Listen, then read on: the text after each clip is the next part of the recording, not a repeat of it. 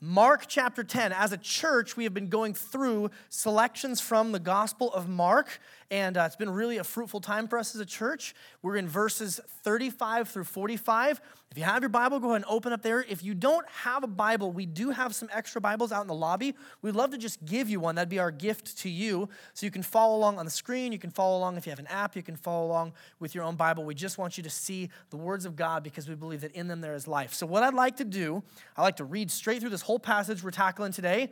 I'd like to pray, and I'd like to get right to work unpacking and seeing what it is that God wants to teach us here this evening. So follow along with me if you would, starting in verse 35. And James and John, the sons of Zebedee, came up to him and said to him, "Teacher, we want you to do for us whatever we ask of you." And he said to them, "What do you want me to do for you?"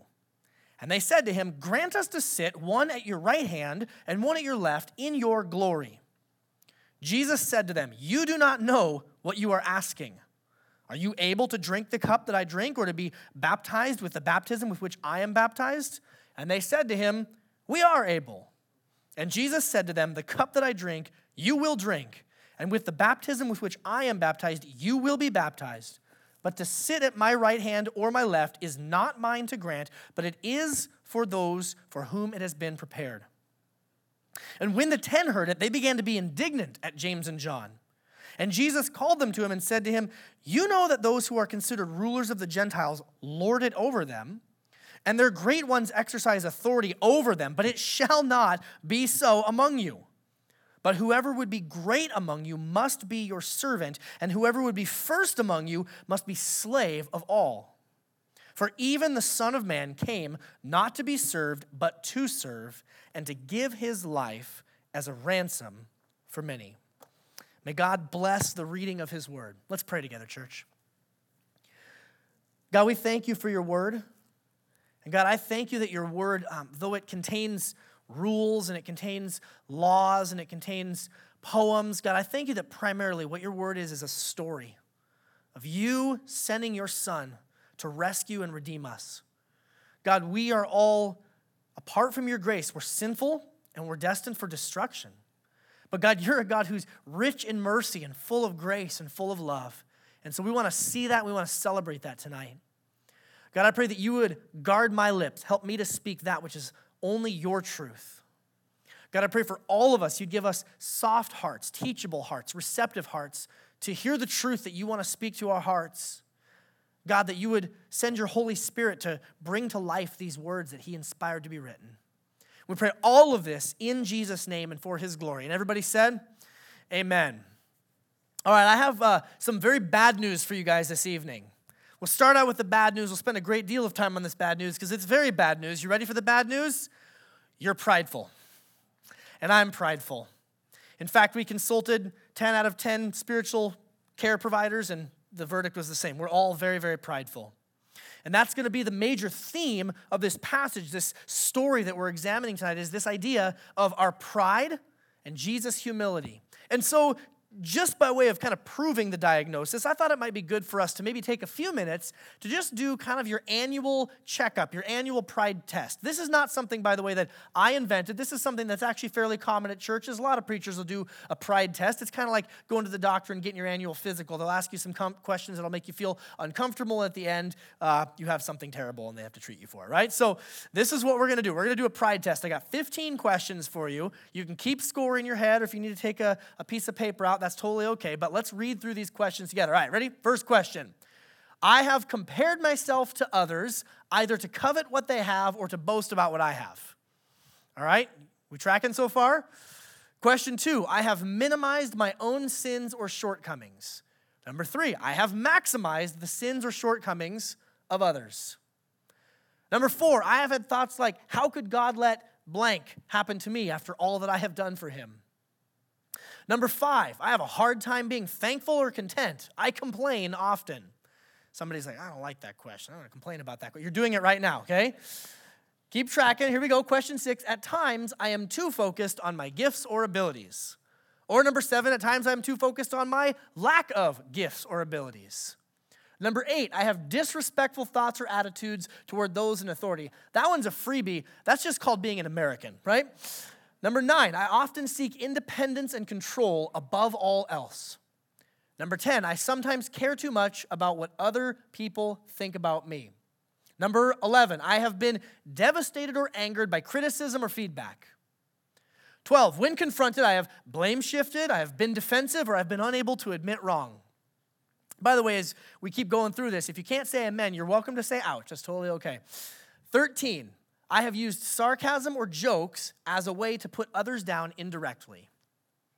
14, I sometimes use attention-getting tactics to feel valuable. Or 15, I have been critical of others without giving thought to the ways in which I am the same. All right. Have you kept a running tally as we go through? You ready? Let's do a little scorekeeping here, okay? If you scored 10 through 15, you're prideful and you know it, all right? That's like the people who are like, man, I got all 15 of those right. I'm the best at being prideful. I am the most prideful here tonight. That's good. If you scored a 5 through 10, you are also quite prideful, okay? You may rest assured that you are prideful enough for our discussion. If you scored a 1 through a 5, you're still dangerously prideful, okay? You're not out of the woods yet. And if you scored a 0, you are prideful and self-deceived, and we'll have a special service for you at a later time, okay? The point is this: we're all prideful. At some level or another, we all have an overinflated sense of self-importance. Something that happened at the very beginning of the fall of man. Indeed, the Bible would say that each and every person who is born with a sinful nature because of what our first parents, Adam and Eve, chose in the garden. They looked at the choice that God gave them. God gave them very clearly a choice. You may eat all of the fruit of all of the trees in the garden except for this one.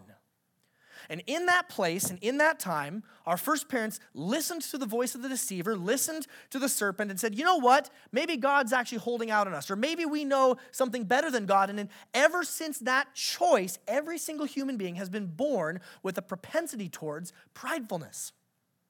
Being self-consumed, being self-absorbed, thinking more highly of ourselves than we ought to. And this is not just my opinion. This is something that Christian authors and pastors and theologians throughout the centuries have noticed.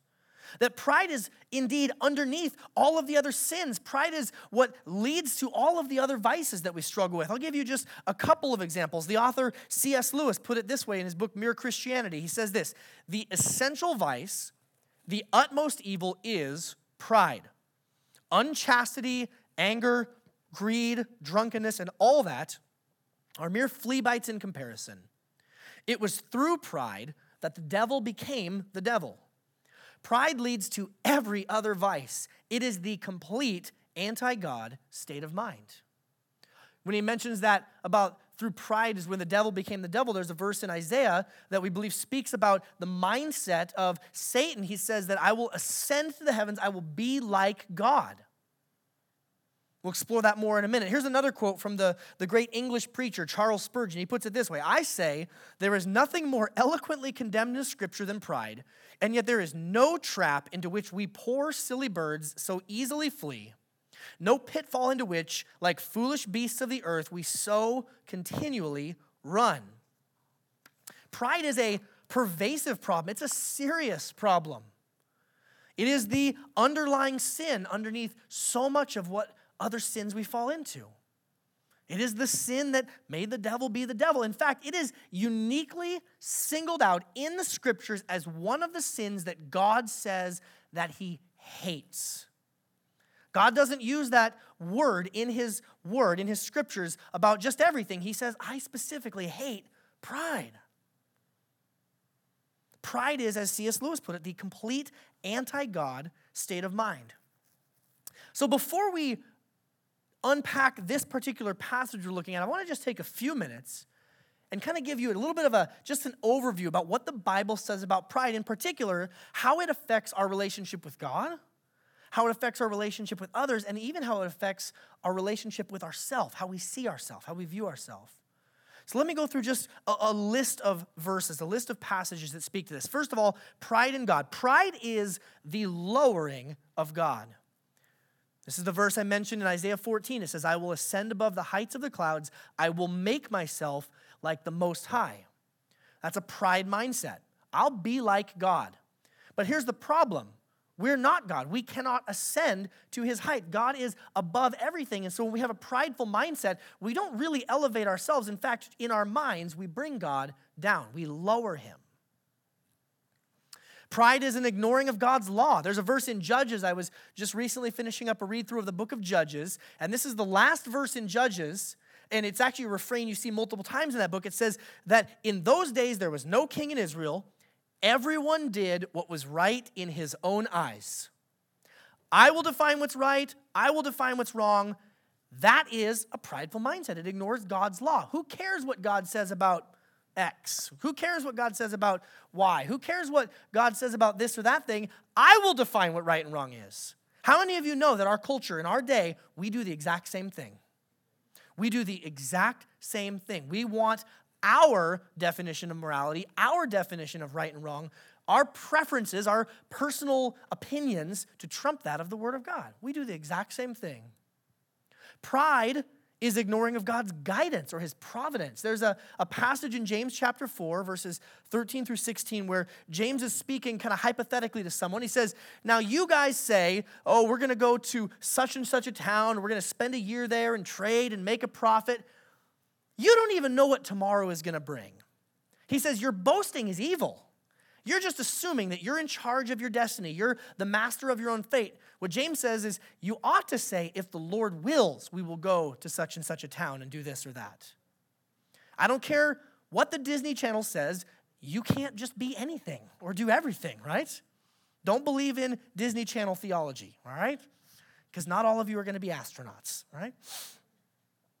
We need to have a humility that says, okay, God, I want to allow you to guide me and allow you to direct me. And ultimately, Psalm 10 would say that pride is an ignoring of God himself. This is what the psalmist says in Psalm 10, verse 4. In the pride of his face, the wicked does not see him. All his thoughts are, there is no God. There is no God. So according to the Bible, atheism would be a pretty ultimate display of pride. I know better than God. I know all things in the universe, and I can definitively declare there is no God. That's prideful. Let's see how pride affects our relationship with others. It focuses us on others' flaws. We're hyper-focused on the failures and shortcomings of others.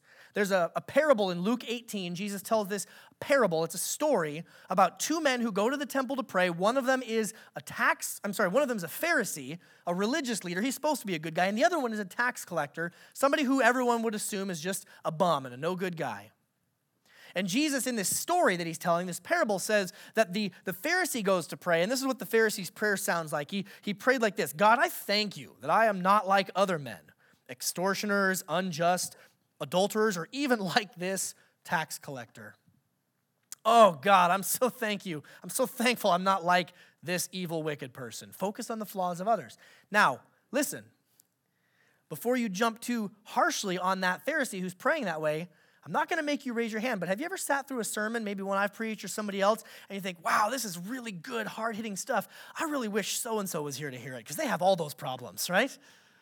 We do this. We're prideful.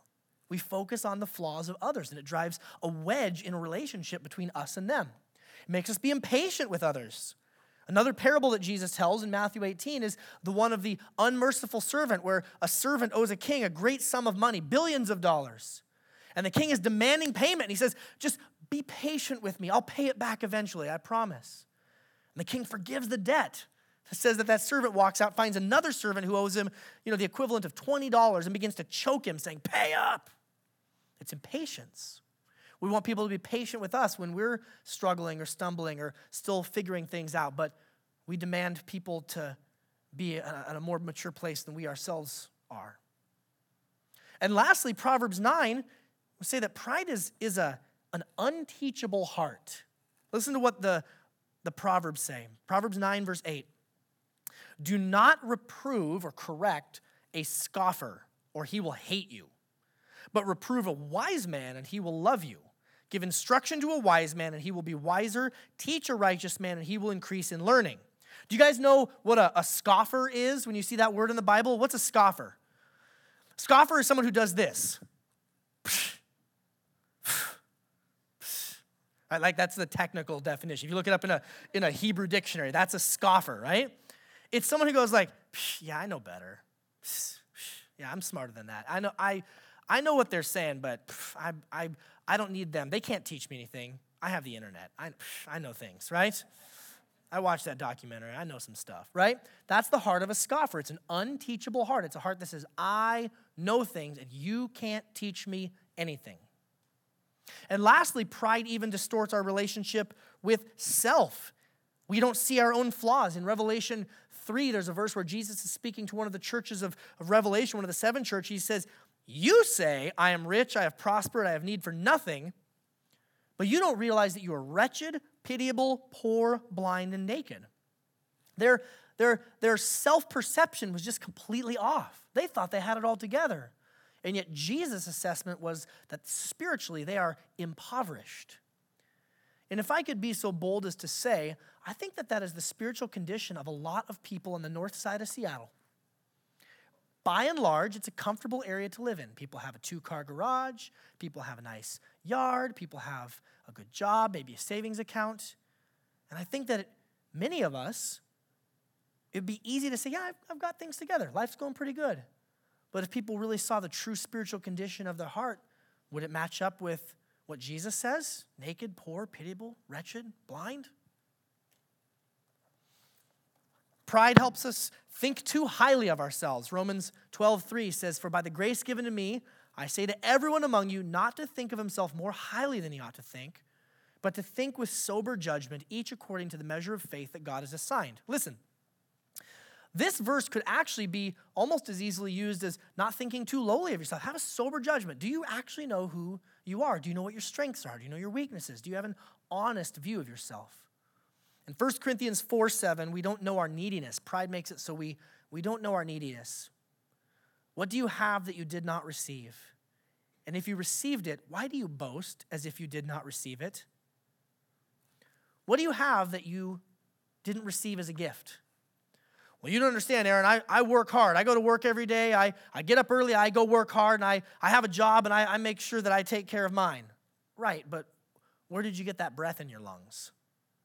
How is it you woke up today? Where did you get that, the gift of life? All we have is a gift from God. I want to say one other thing about pride. There's a type of pride. We get kind of sophisticated with pride sometimes. We know that we're not supposed to, puff up our chest and strut around like a peacock, and so we try to downplay our pride a little bit, and it finds other more subtle ways of sneaking out, okay? And one of the most common ways that happens is through something I'll call false humility. Oh, no, I'm just terrible. I'm no good. I couldn't possibly. Nobody thinks anything of me. I'm just wretched. I'm terrible. I'm not prideful. I'm just the worst. I really am the worst. In fact, I'm probably the best at being worst. And have you looked at me lately? Me. And by the way, me, I'm really bad. I'm really awful. I'm me, right? It's actually a really sideways version of a hyper self-focus. False humility is still consumed with self. False humility does the same exact thing that regular old pride does. It puts God too low. Oh, I'm just so awful. God could never save me. God could never love me. Despite the fact that his word says that all who are saved in Christ Jesus are forgiven and washed clean of their sins. Well, I just can't forgive myself. Really? Sounds humble, but do you see how it's really prideful? God, you couldn't possibly forgive me. Wow, that's pretty audacious. It puts others too low. They're all terrible. They're all jerks. They couldn't love me. They couldn't want me. They've all done things wrong to hurt me. It puts self too high. Puts yourself at the focus. I am uniquely unlovable. I am uniquely awful. I'm uniquely unsavable. Another thing that false humility does is it denies human value and dignity as we are uniquely created in the image and the likeness of God. Did you know that in the Bible, in the first chapters of Genesis, when God creates, it says he spoke. He spoke, he spoke, he spoke. Let there be light, let there be animals, let there be plants, let there be, let there be. When it came time to create humans, do you know what he did? It says he fashioned them out of the dust of the earth. He got involved. He got his hands dirty. It says into the man, he breathed the breath of life into his nostrils. It says when he created the woman, he took the rib out of the side of the man and fashioned the woman for the man, and the two were uniquely, specially made for one another. God didn't just say, let there be people. He got his hands dirty. He got involved. Psalm 8 would say that we are created just a little lower than the angels.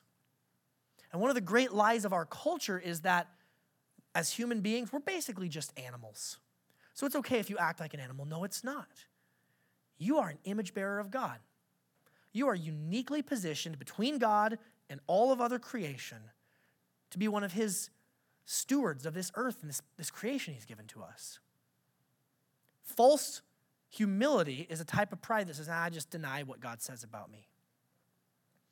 Also interesting, false humility has the same effect of driving a wedge in between relationships with other. It removes one from fellowship with Christ's body. I was thinking through this passage in 1 Corinthians 12. Many of you, I'm sure, are familiar with 1 Corinthians 12. If you've read through the Bible or been around church very much, you've heard the church, the people of God, described as a body with many parts. You guys remember that analogy? You have the eyes, you have the hand, and the foot. And I always think of that passage, just kind of in my mind, I think of that passage as, well, the eye can't look down on the hand and say, you're a hand, we don't have any need of you. Or the hand can't look down on the foot and say, well, you're just a foot, we have no need of you. But I didn't even realize this until I got into my study this week, that the first verses, these verses 14 through 16, actually speak of the opposite direction. I actually have an example here of this sort of false humility. Listen to what it says here. The body does not consist of one member but many. And if the foot should say, the foot, because I'm not a hand, I do not belong to the body, that wouldn't make it any less a part of the body. And if the ear should say, because I'm not an eye, I do not belong to the body, that would not make it any less a part of the body. It's a very interesting illustration of this kind of jealousy, upward looking, well, I guess I'm just not as good as the eye, so I'm not really a part of the body. That's false humility. Let me say this by way of a caveat. Sometimes we use the word pride in our culture to mean something that we enjoy or something that we are proud of in the sense that we appreciate it or we think it's valuable. Sometimes we can say this about our kids, right? I appreciate my kids. I am proud of my kids. I'm really thankful. One of my daughters is learning to play piano, and one of my other daughters is learning to tap dance, apparently, in the hardwood floors above me. I'm proud of my kids for the things that they learn and the things that they're accomplishing. And I can say that we use that word that way, but there's a difference between that type of pride and what the Bible calls pride, the sin of pride. And you actually watch this. Watch how easily it can go there in my heart. I'm so thankful for my kids. I'm so proud of them and the accomplishments that they are doing. And actually, they're better than most of the other kids. And they came from me, so therefore I must be pretty awesome because you see how quickly it goes from genuinely valuing or what the Bible would call esteeming something, thinking of it as value and giving credit to them, but honestly giving the praise and the glory to God versus self-focused pride where I'm just taking credit for something that's rightfully God's. Pride is a big deal, right? This is a big problem. But thankfully, we have a big Savior and a big gospel. So let's go to this passage now. We've kind of set all of that up by way of introduction. Let's pick back up in verse 35. Now, James and John, the sons of Zebedee, came to Jesus, and said to him, James and John are two of Jesus' disciples. They're two of the first disciples that he called. You can go back earlier in the Gospel of Mark and see where he chose them. You know what's interesting? In Mark's telling, it says James and John went to Jesus. In Matthew's version, it says that they got their mother to do it for them. Did you know that? Hey, we have this crazy request we want to ask of Jesus. Mom, will you go ask? He'll be nicer to you. He'll probably yell at us for this request. So they got their mom to do it. And on the one hand, okay, that's very sweet. The mom's going to make this request. On the other hand, it's like, time to cut the apron strings, boys, right? Teacher, this is what they say. We want you to do for us whatever we ask of you. Any of you parents of children ever heard that one before? Dad, I'm about to ask you something, and you have to say yes. Oh, this is a recipe for disaster. That's kind of what they're doing here. And he said to them, what do you want me to do for you? And they said to him, grant us to sit, one at your right hand and one at your left, in your glory. Now, this is an audacious request. This is two of the disciples saying, hey, I know there were, how many disciples were there? 12. There's two of them saying, hey, we are going to go get the prize spots of honor next to Jesus. I'll read to you from one Bible commentary the way that they describe this. In biblical times, Although the right hand was often considered more honorable than the left, yet a position on either hand near the king was considered a post of great honor.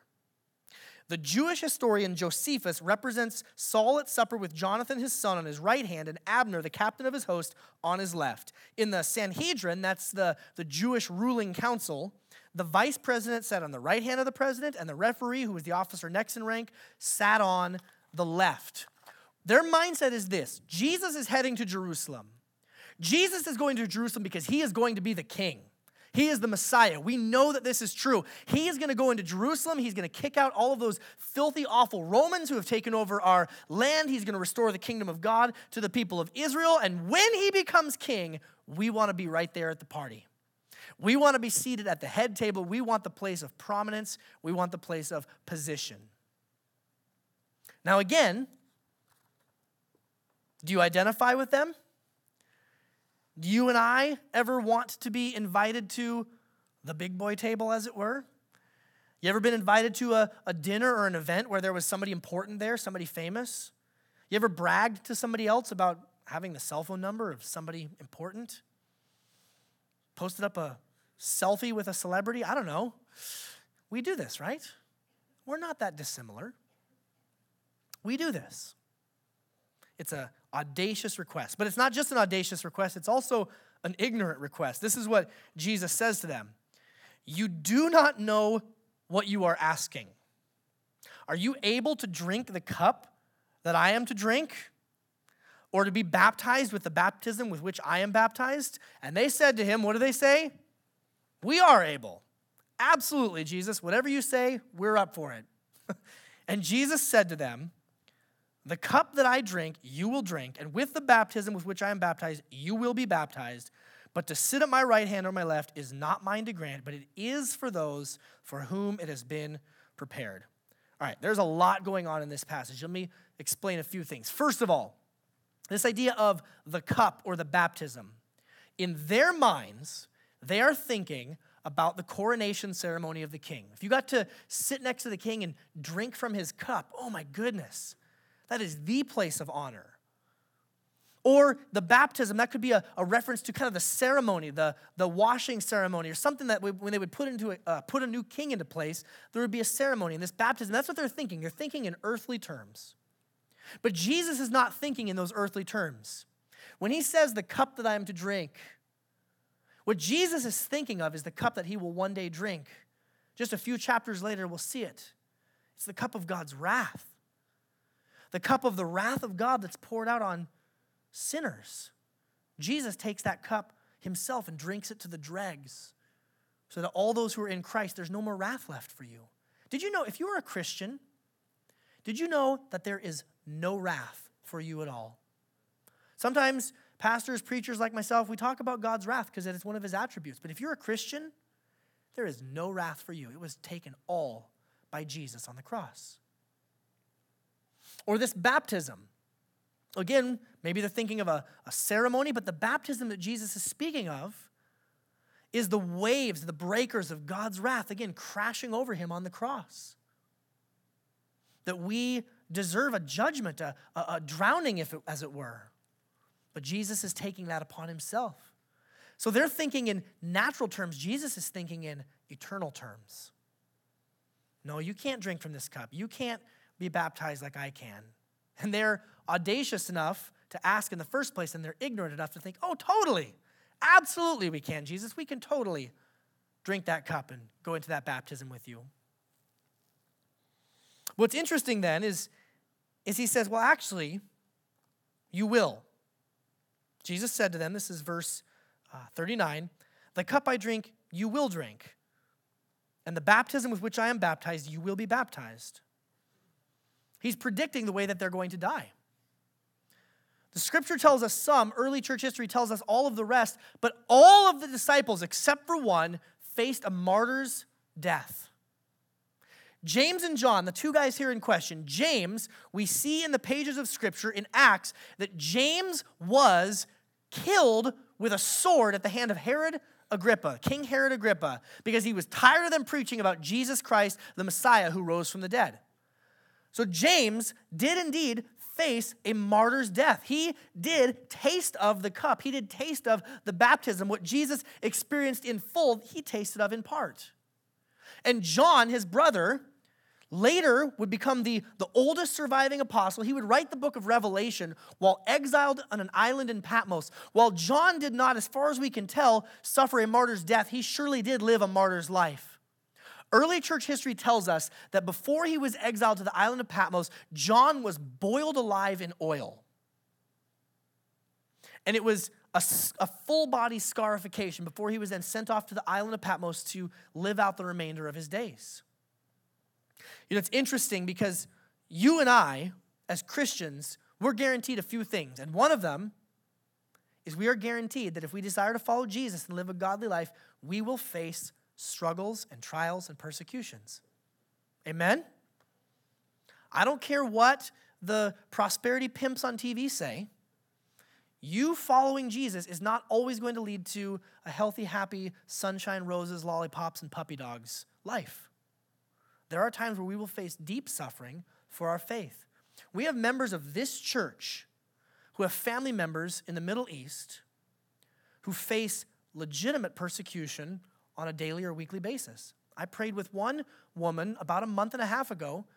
She was asking for prayer because their family back in their country in the Middle East, the family pastor had a knock on his front door, and there was a man standing outside the front door, grabbed the pastor, dragged him out of the street, beat him, said, "You need to stop preaching about Jesus," and kidnapped him and took him away for 3 days. They didn't know where he was. By God's grace, people were praying. He was returned. You know what he did? He went back to preaching about Jesus. I love to, by the way, side note, I love to find some ways for us as a church to support that pastor because that's pretty cool. Go right back to preaching Jesus. It's been said, I don't remember where the quote originates from, but it's been said that in other parts of the country, Christians fear the raised fist. And in the United States of America, Christians fear the raised eyebrow. You believe what?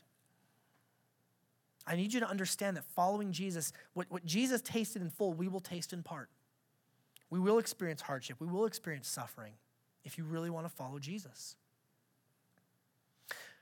One other thing that's really fascinating to me is even in this moment, Jesus is modeling humility. Even in this moment. Look what it says in verse 40. It says, "But to sit at my right hand or at my left is not mine to grant, but it is for those for whom it has been prepared." And Matthew's version says, "For whom it has been prepared by my Father." Jesus, in this moment, is submitting to the will of the Father. He's saying that I don't have exclusive decision-making rights. I and my Father are in relationship together. Listen, the Christian teaching is that God is one God, one substance, one essence in 3 persons or 3 personalities, if you want to use that term, Father, Son, and Holy Spirit. All 3 are fully, totally, completely, and equally God. The Father and the Son and the Spirit are not 33.33333% God each. They're each fully God. Jesus is every bit as much God as the Father is. The Holy Spirit is every bit as much God as the Father and the Son are. Is it confusing to our minds? Yes, it is a mystery. It is a paradox. It's not something we can fully comprehend. God is beyond our understanding. But here we see that even though the members of the Godhead are fully equal, Jesus says, no, I'm going to leave that to the decision of my Father. Did you know that humility and submission is part of the character of God himself? That Jesus is modeling humility. I will submit to my Father's will. He says that who's going to sit at my right hand and who's going to sit at my left hand at my coronation ceremony when I become king, that's not my decision. God's got some people prepared for that. And if you read a few chapters ahead, you will see indeed at the coronation ceremony of King Jesus, there is indeed one on his right and one on his left, and it's 2 thieves. And King Jesus is hanging on a cross with a sign mocking him, King of the Jews. And the world didn't realize at that moment Jesus was truly the king. I just love that Jesus is practicing humility right there in this moment. Continuing on into verse 41. When the 10 heard it, the other 10 disciples, they heard it, they began to be indignant at James and John. That kind of seems like an obvious situation to happen, right? Wait a minute. Hold on. There are 12 of us. What did you guys do? You guys had your mom do what? What did you ask Jesus? You two think of all the 12 of us, you're the two special ones that are going to get to sit at Jesus' right hand and left hand? What about Bartholomew? Nobody ever talks about poor Bartholomew. He doesn't even get but just a mention here and there of Scripture. Or what about poor Thomas, okay? He has one bad day, and poor Thomas's reputation is ruined for the rest of his life, right? Doubting Thomas. I actually think, poor Thomas, I think that Thomas is tougher than we give him credit for. Did you know in the Gospels there's a story about when, before Jesus had died and resurrected, and Thomas had a little bit of a hard time believing that. There was a moment where Jesus said, we need to go to this other city.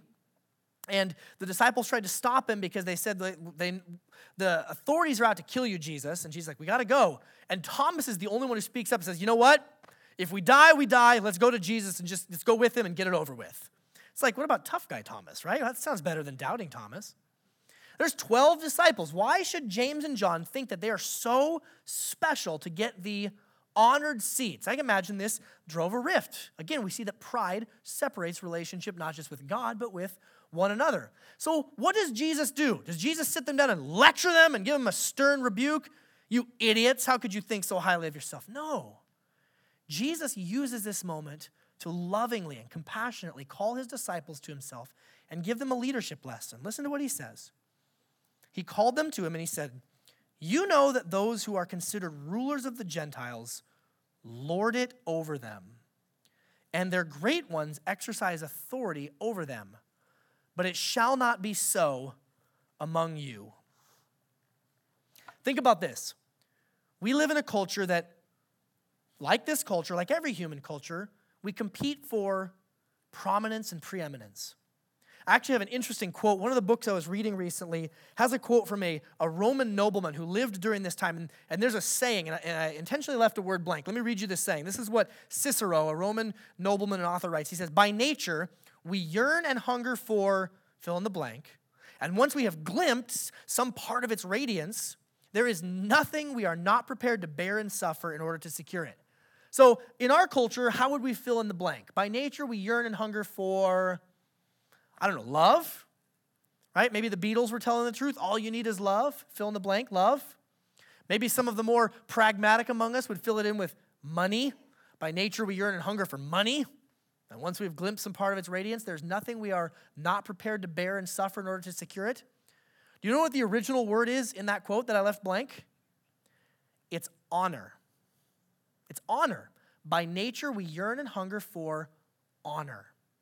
The whole culture of the day was based on honor. And the greatest thing you could face was not poverty. The worst thing you could face was not poverty, but shame. Even identity theft back then didn't have to do with money, it had to do with honor. In our day, people steal each other's identities so they can take their money. In their day, people would steal other people's identities so that they could get to places of honor and go dine with kings and act like they were fancier than they were. That's the whole culture. It was an honor-based culture. I have to be ahead of you. I have to be on a higher rung of the ladder than you. I might be underneath these other people, but at least I am above you. And going back to the text, Jesus said, this is how the Gentiles do it, the pagans, those people who don't know God. They lord it over them. I just need you to know that I'm above you. I think, you guys tell me what you think about this. I think that, again, sometimes we get sophisticated with this. We still do that. We know I'm not supposed to say, I'm better than you. So we do things like when someone tells a story, the second person comes in and tells a story that's a little bit better. Oh, yeah, well, I did. One-upsmanship. I'm just a little bit better than you. Oh, yeah, I've done that too, right? We get sophisticated with our pride. But Jesus says, it shall not be so among you. My people are going to operate differently. My kingdom is going to operate differently. Sound City, this has implications for us as a church. How do your leaders act towards you? Do myself or the other pastors, is there lording it over? In the community groups, so the leaders, I'm in charge. You have to do what I say because I'm above you. Or is it going to be different in God's church? Is it going to be different among God's people? Are we going to go with a godly definition of what greatness looks like? It shall not be so among you. Why? Because even with Jesus, it's different. Jesus himself is different. It shall not be so among you. Whoever would be great among you must be your servant. And whoever would be first among you must be the slave of all. For even the Son of Man came not to be served, but to serve, and to give his life as a ransom for many. I want to read that verse again. I don't know if there's a better gospel summary in the entire Bible than Mark 10:45. The Son of Man, Jesus, God himself, came not to be served, but to serve and to give his life as a ransom for many. If there was ever a person who had the right to stand up and say, listen, I'm actually above you. You should follow me because I'm better than you. It would be Jesus. He could do that, right? Oh yeah, you guys want to talk about this or that? Yeah, I created the world. Did you do that? See those stars and the sun and the moon? Yeah, I spoke those into existence. Jesus could have pulled that card, but what did Jesus do? Jesus came to serve. Jesus got down on his hands and knees and he washed his disciples' feet. Jesus, when the crowds would press around him and harass him, he would stop and teach them because he had compassion on them. When they were hungry out in the wilderness, he made food appear from heaven. He miraculously provided provision for them. Jesus came not to just be served, but to serve, to show us a demonstration of what he lived like. Think about this. The Bible says that while we were yet sinners, Christ died for us. Even in his death, Jesus didn't say, well, once you realize how truly rotten you are and we'll all come groveling to me, then I'll go to the cross and die for you. No, the Bible says while we were still sinners, while we were still in an antagonistic relationship with God, Jesus went to the cross for us. That is amazing. That is unlike any other king. You find me any other world leader, any other politician, any other religious leader who put others first like that. There's not one. Jesus is unlike anyone else who has ever lived. Isn't that an amazing example? But let me tell you what, there's even one more thing that's of the most importance for you to hear. I can't just put Jesus before you as a good example. Why? Because in actuality, that's kind of depressing. Do you see how humble Jesus was? Go, try to be as humble as him. I don't know about you, but to me, that's actually kind of discouraging. Wow, Jesus is so humble. I could never be that humble. Honestly, if any of you had the reaction like, well, actually, yeah, I think I could. I'm going to go try to be as humble as Jesus. You've already failed. Go back to square one, right? You can't. Here's the thing about Jesus' humility. It wasn't just a good example. It actually accomplished something for us. Jesus' humility is what led him to the cross. He suffered as a slave. Crucifixion was something that slaves were succumbed to. You wouldn't crucify a Roman citizen. It was too shameful. You would crucify slaves or people that you really wanted to make a public spectacle of. Jesus went to the cross as a slave. Jesus died in our place for our sins. And then on the third day, he rose again, conquering over Satan, sin, and death. Jesus' death was, the Bible says, was a ransom. It was a payment. Do you know that our sin accrues a debt before God? That's the way the Bible speaks often, like a financial metaphor, that before God we have an unpayable debt, and Jesus' death was our full payment paid in full. And his resurrection proves that that payment was accepted. You want to know what's really remarkable? The Bible talks a lot about pride leading to a fall or pride leading to destruction, that the prideful end up being destroyed. You guys know some of those verses if you're familiar with the book of Proverbs especially? If you're prideful, you get destroyed. Jesus was the most humble man who ever lived, and yet he was destroyed like the prideful, so that prideful people like you and I could be given the joy of his humility. Jesus traded places with us. The most humble man who ever lived went through the punishment of the prideful so that we who are prideful could receive the blessings of the humble. That is remarkable. That's our God. It's not just that Jesus was a good example for us. No. If I just left you with that, that's pastoral malpractice. Jesus' humility actually accomplished something for us. He bought our freedom. He bought our pardon. He bought our forgiveness. If you are a Christian, God looks at you as though you were as humble as Jesus himself. Yeah, but wait a minute, Pastor, and I did that pride test. I failed. I got 14 out of 15, and I was not paying attention during one of them. I know. That may be true. We still wrestle against pride, but those who are in Christ Jesus have been dressed in his robes of righteousness, and when God looks at us, he treats us as though we had the humility of Christ. All the while he is himself humbly and patiently working on us to transform us day by day so that we do, in fact, look more like Jesus. Listen, you will never become more humble by just trying harder to be humble. The way you will actually grow in humility is by reflecting on how crazy it is that the King of the universe humbled himself and took a death that we deserved. Isn't that amazing? That's some good news. I hope you needed some good news tonight, because the diagnosis was bad. You're prideful. You're really prideful. This section in particular, really prideful, right? But our Savior's so humble. We are saved by humility, not ours, but Jesus. I want to give you, in conclusion, just maybe 7 tools or 7 weapons in your arsenal in the war against pride. I mean these to just be helpful for you, just 7 different things. There's probably 50 things we could have done because pride is such a big problem, but I just want to give you 7 for you this week in your personal life to think about, to pray about, to talk with others about ways that you can wage war on pride in your own life. Number 1 is this: cultivate a right view of God's greatness.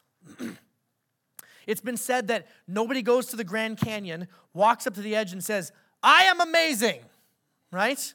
That's not your reaction to the Grand Canyon. You go to the Grand Canyon and think, "Wow, I am so small." And similarly, when we cultivate a right view of God's greatness, we understand our true place. Which leads me to number 2, cultivate a right view of yourself. Who are you? You're created in the image and likeness of God. You're sinful, you're flawed, you are very needy on your own, but you are loved. You are loved by your Father. You need to cultivate a biblical and a right view of yourself.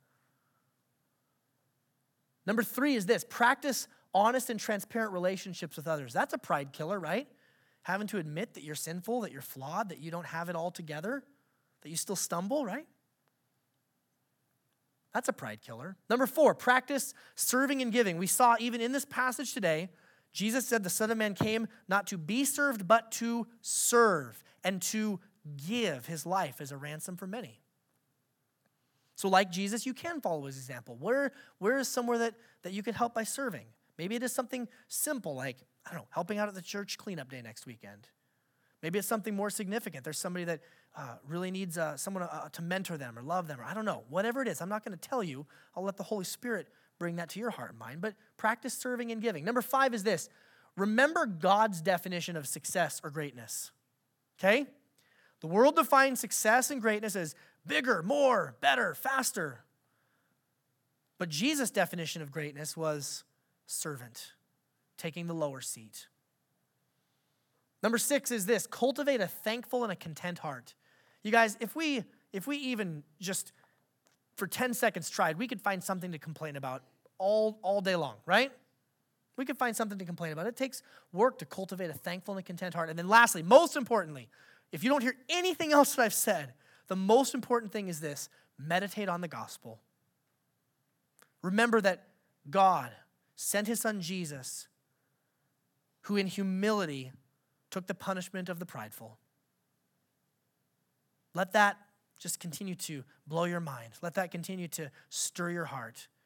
Let that continue to cause you to respond in worship to God. This is good news. I don't care how bad the problem of pride is. Our Savior is greater, and his gospel is greater.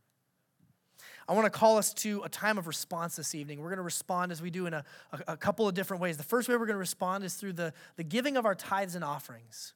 We saw that Jesus gave his best to us. He gave his very life, and so we can respond with giving. If you're a guest, you're under no obligation to give. You're welcome to if you'd like. So I'll invite the financial stewards to come forward and begin to collect the offering now. I would encourage you to give, as the scriptures would say, generously and cheerfully with a heart of thanksgiving.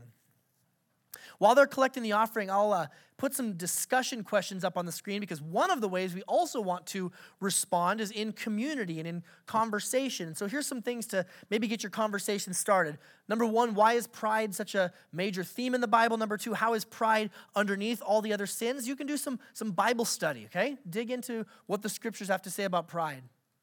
Number three, share a little bit more personally. How does your pride affect your view of God or your view of others or even your view of yourself? And be specific.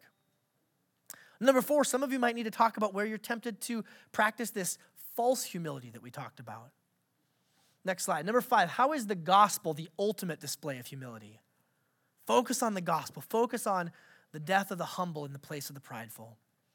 Number six, how can we help one another cultivate a right view of God and of ourselves? And I would even say, if I could put a little star next to it, without being hurtful or judgmental, right? Hey, you need to have a better view of yourself. You're kind of a dummy, but you think you're smart, right? That's not loving. How can we help one another in love have that right view of God and of ourselves? And number seven, what are some ways that we can practice serving and giving as we war against pride? Really think through it. Am I serving? Am I pouring myself out for Jesus, for his church, for others?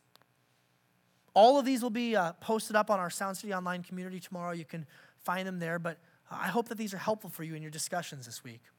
We're also going to respond as we do in the celebration of communion, the Lord's table. And when we celebrate the Lord's table, we first of all, we practice an open table, which means if you are a Christian, even if you're a guest or a visitor, you're welcome to celebrate with us. If you are not a Christian, I appeal to you. Step out of your pride. Humble yourself before the Lord and let him exalt you and lift you up. And then you're welcome to come to the table for the first time as a Christian and celebrate with us. For those of you who are Christians, as you come to the table today and you take the bread and you dip it into the wine or the juice, I want you to remember that this is a moment where you receive grace. This is, in fact, the Lord Jesus himself serving you. Yes, there will be members, leaders up front serving the bread and the wine to you. But this is the Lord Jesus Christ himself, offering of his body and his blood, which was broken for you. Let this be a time where you receive his grace. And lastly, we're going to sing. Pastor Joe and the musicians have some songs for us to sing that really talk about this theme of humility and responding to God and his graciousness to us. This first one is a hymn that says, I surrender all. I give it all to you. Whatever I thought I had, I lay it down before you. I'd invite you to sing from a heart of worship and a heart of gratitude. So I'll invite you to stand if you would, and I'll pray, and then we'll begin our time of response together. Let's stand together. Father, we admit we are so prideful in so many ways. Father, we admit that our pride often puts us at odds with you. Ultimately, fundamentally puts us at odds with you. But God, we're so thankful that you sent your son Jesus, who in humility laid down his life for us, that we might experience forgiveness. I pray right now as we sing and as we celebrate the Lord's table, I pray that we would do so with a joyful heart, with a rejoicing heart, knowing that it's not our humility that saves us, it's Jesus' humility that saves us. Let us respond to your grace now, we pray. In Jesus' name, amen. Amen. Let's respond now, church, as soon as you're ready.